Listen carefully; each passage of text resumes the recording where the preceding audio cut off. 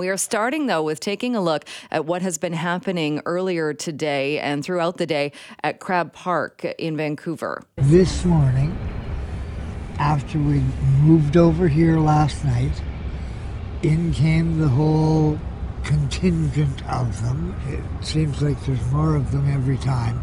Far more of them than us. Almost like a military squad, all in their uniforms.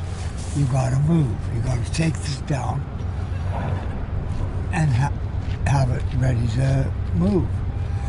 I don't understand what happens between that and how we have to move over here. They basically threatened to take it themselves, right?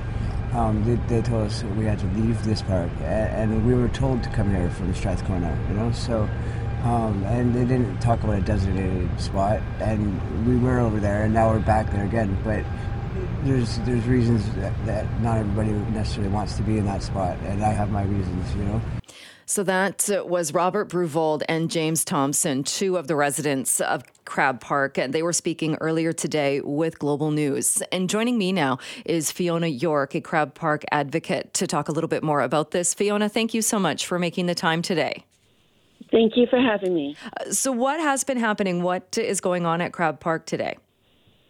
Well, listening to those comments, it's really quite emotional, and it was really very dramatic. There was a very aggressive, escalating, and a massive amount of intimidation and aggressive enforcement this morning. And I would say enforcement of bylaws, but in fact, it's not even enforcement of bylaws because it seems that they're going above and beyond what the bylaws actually say, which is that people do have a right to shelter overnight in every park in Vancouver, and daytime sheltering in the designated area. But from what people are saying, they're actually being told to leave the park. They do have the right to shelter overnight according to bylaws. So it's just a real escalation, a real show of aggression on the part of the park rangers and the police, forcing people to move. This has been happening through this week.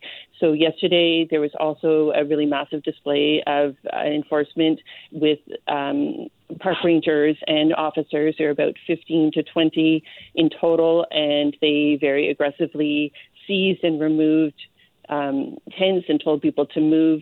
They seized probably like 12 people's properties, most of it discarded, some of it perfectly good tents and materials that were ripped as they were being discarded, taken away in trucks.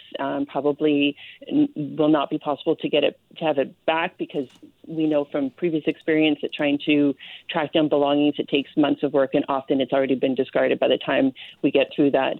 So just a really major escalation and a big show of aggression against people who are homeless and trying to find shelter in parks. And Fiona, when I look at what the park board put out when they were asked about this earlier today, and the park board put out a statement saying that beginning yesterday, park rangers are carrying out the park control bylaw compliance on the south side of Crab Park, outside of the general manager's designated area. It goes on to say, it says, this is not a decampment. We're not asking people to leave. We are asking for people to comply with the bylaw, and that park rangers will be prepared to remove non-essential items and store essential items for people sheltering in the park. It sounds like from what you're describing that what you're describing and what the park board is saying is happening don't quite match up.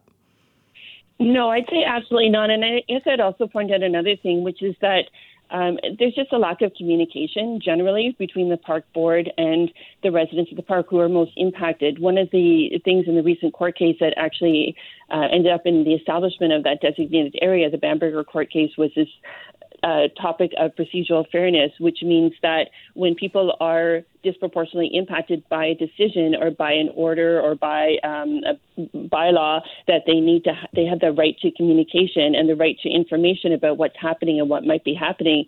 Now, clearly, this information that you're receiving is different. It's above and beyond what the residents have actually received and what people impacted have actually received. So just this real disproportionate lack of communication and information. The park board actually cut off weekly meetings that were being held since April of this year. Since April of last year, they were just, for some reason, ended a month ago. And so there's been no communication, and the rangers have been very clear to not communicate with supporters and advocates about what's been going on. And then, as you say, there is a real discrepancy between what they're saying and what's actually happening on the ground. They're not just talking about unimportant items. We're talking about survival gear, tents. In front of my eyes yesterday, tents are being removed, thrown in the back of pickup trucks, tarps and tents being thrown in the garbage, being ripped as they were done so.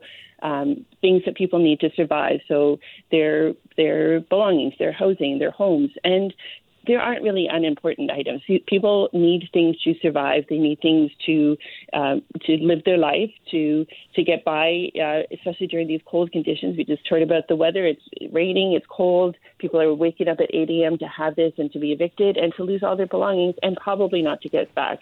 There's a real kind of fiction around storage of belongings, and almost entirely people are not getting their belongings back when this happens. And that's a whole kind of study in itself about the difficulty of retrieving belongings and just the attitudes around belongings and attaching this unimportance to them and people not being entitled to have access to their belongings. And really, it just comes down to like basic survival for people who are trying to get by out of doors when there isn't housing and not being given that option. You mentioned housing. I was curious because it has grown as far as the number of people living in Crab Park, whether we're talking, I think, about the sanctioned area where they can stay during the day as opposed to where you can shelter overnight. Is there a plan? Has anybody left Crab Park or been offered housing? Certainly, in Crab Park, the encampment has been around for 2.5 years now, and it has been sanctioned for about 1.5 years. And over that time, obviously, people who are staying in the park are seeking housing. They're not just there because they want to be outdoors. They're seeking housing.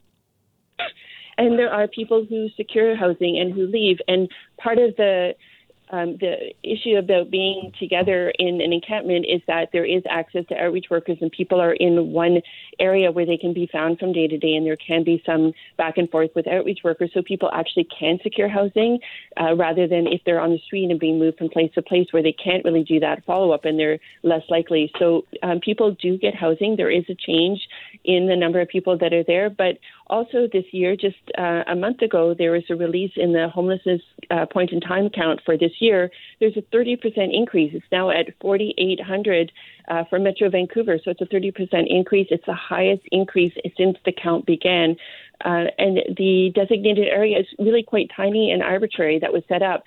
I would argue that there should be designated areas in many parks in different parts of the city that people have access to, and that there should be at least a corresponding 30% increase in the designated area in Crab Park to account for this 30% increase in homelessness. Obviously, people need a place to go. Obviously, there isn't space. There isn't housing. We know that there's a need for housing. We know that there's a housing crisis. And now this sheltering in parks needs to be considered as part of that continuum because there is nowhere else to go. And Fiona, what happens at this point on? Because it sounds like park rangers are going to be continuing carrying out this, what they're calling the compliance. I know there was a park ranger that was injured earlier today. How do you see this continuing? It seems like there's going to be a continuation of escalation. It seems like it's similar to what happened on Hastings Street on April 5th, where there was the massive eviction and decampment and takedown of the Hastings Street camp. And then there was that continuing maintenance or monitoring or surveillance of people staying in tents on Hastings Street. And so I feel like that might be what's happening here, that there's going to be this ongoing day-by-day monitoring to ensure that people are not staying in that area. But again, this is really contrary to the bylaws that state that people do have a right to shelter overnight in parks. And so that should continue rather than hearing what we heard earlier from people saying that they're being told not to come back to the park and not to stay in the park. They do have that right to shelter overnight. They do obviously have the right to stay in the designated area, but really there needs to be consideration that it's too small for the number of people who are homeless. We know that, and there needs to be also that consideration of people and just their human rights and dignity. This is definitely also a display of Indigenous colonial violence because two of the people today that were arrested violently are Indigenous, and they're the ones that are being held while the supporter is not the person that's being held. They're still actually being held in jail. There also, just a month ago, the Federal Housing Advocate, which is the national watchdog of housing and encampments, released an interim report about encampments and talked about there needs to be a prohibition of forced eviction. That's the number one recommendation. This should not be happening. There needs to be respecting the rights of Indigenous people, and ending the practice of using policing and bylaws to evict homeless people from encampments. So this is being called upon on a national level. I think there's a real dichotomy between this what's happening on the national level, and court cases, which more and more are showing that people do have the right to shelter and are rights holders when they're staying in encampments, and what's happening on this local municipal level with this kind of enforcement. All right, Fiona, we'll have to leave it there for today, but thank you so much for making time for us. Appreciate it. Thank you for speaking to me.